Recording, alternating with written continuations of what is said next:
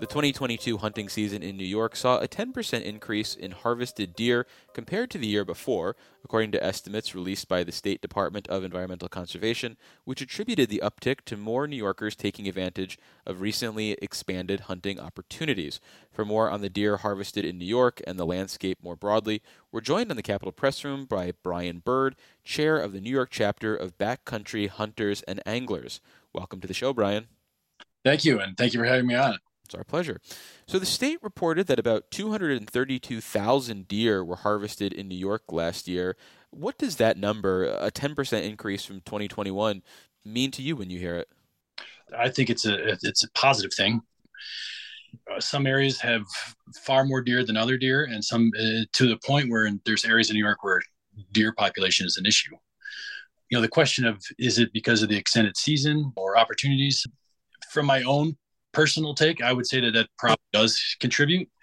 For instance, I myself harvested a deer in that extended season between Christmas and New Year's this year. I on my end, I do see that as probably contributing to it, but I would defer to DEC on why they think the uptick went up. Well, you mentioned that holiday hunting period that state regulators recently authorized from around Christmas through the New Year. What do you think of that expansion? Obviously, you took advantage of it, so I'm guessing you think it was a positive change.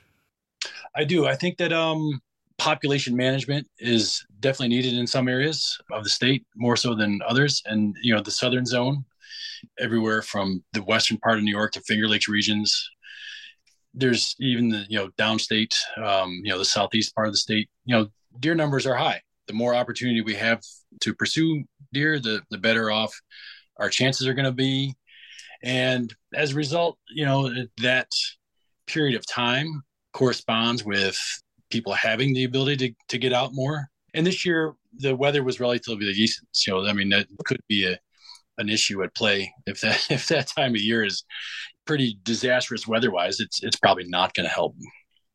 Well, according to the state, nearly 2,300 deer were harvested by youth hunters during the youth hunt weekend. The increase that they say was due in part to increased success of making sure that 12 and 13-year-old hunters could participate in this pilot program. As someone who has early memories as a 7-year-old sitting on a milk crate in the hardwoods with your father, how important is it to get young New Yorkers involved in hunting at an early age, like 12 and 13?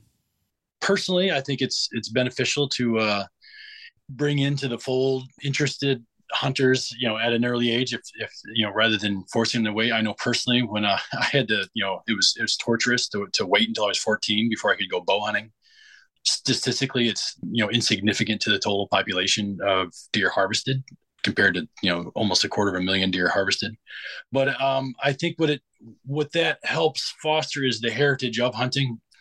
If we can get 12 and 13-year-olds into hunting before they deep dive into other pursuits that 12 and 13-year-olds go into, maybe we'll have some more hunters down the road. Maybe the tradition, the heritage of hunting will continue. So I think it's a positive thing. I don't think it's something that's going to be a detriment to deer population numbers at all. But I think the overall benefit of introducing 12 and 13-year-olds that want to hunt, allowing them to hunt, I think it'd be fine. Well, you mentioned the overall deer population. Do you think New York has the capacity to harvest more than 232,000 deer a year, or are we potentially hitting our ceiling at 232,000? One thing that what plagues us in general is, I'm going to use hunting, for instance. Looking at what I see when I sit in a tree stand deer hunting is a very small window of the large picture. I do have some contacts in the western part of New York, the Finger Lakes area, and their population of deer is substantially higher than where I'm at. I'm at the very southern edge. It's not Adirondacks, but it's I'm only a little ways away from the Adirondacks, and I'm in an agricultural area, so the population is okay from what I see from my viewpoint. You don't have to go very far north to see that the population is much less. and you don't have to go very far south to see that the population is even more. So I think that the DEC would have has a handle on what we should and should not be harvesting in that realm. Well, you mentioned your perspective. So, from your experience hunting in, say, the northernmost extreme of the capital region, just south of the Adirondacks, what changes, if any, do you think there should be to deer hunting rules and regulations in New York? Or do you feel like the experience that's been crafted by state regulators is an optimal one at this point from your perspective? I think they're doing a good job. I can't see any improvement. I don't think better regulation would improve what I see.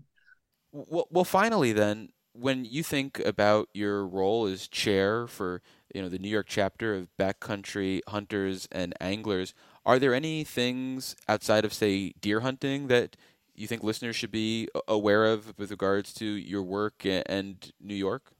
Currently, there's a bill proposed to ban lead ammunition on state-owned lands and lands that are managed by New York City Department of Environmental Protection in the watershed of the reservoirs.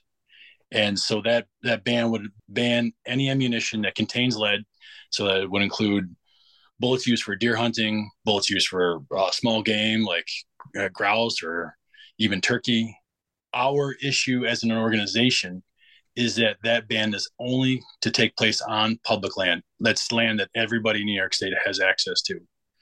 We've done a couple action alerts to make the Assembly and Senate, for that matter, aware that we are against this bill and that this bill is it's misguided in many ways. But it's our issue is that it's focused on public lands that everybody has access to. Would you then want to see the legislation stopped altogether, or would you want to see it apply to all land that hunting happens equally? I'm not opposed to lead-free ammunition, and actually, as an organization, we are proponents for lead-free ammunition. However, it is something that we have looked at various other states, Arizona, California, etc. The way to get buy-in for lead-free ammunition is not through legislation. California, for instance, had a phase-in period. It phased it in over time. The way it's set up right now, it's going to happen in 2025, and it's be all end all. So, as an organization and personally for myself, pro non-lead ammunition. But I'm against it being just for public land, and I'm against it being legislated and not phased in or education. And in fact, the DEC had a non-lead working group a couple years ago and came up with a whole document of recommendations on how to transition from lead-based ammunition to non-lead. And this legislation essentially just ignores all that. Well, we've been speaking with Brian Bird. He's the chair of the New York chapter of Backcountry Hunters and Anglers. Brian, thank you so much for making the time. I really appreciate it. Yeah, thank you. Appreciate it. And for more Capital Press Room content, visit capitalpressroom.org or wherever you download your favorite podcasts. And if you listen to us from an Apple device, make sure to leave us a rating and a review so it helps other people find the show.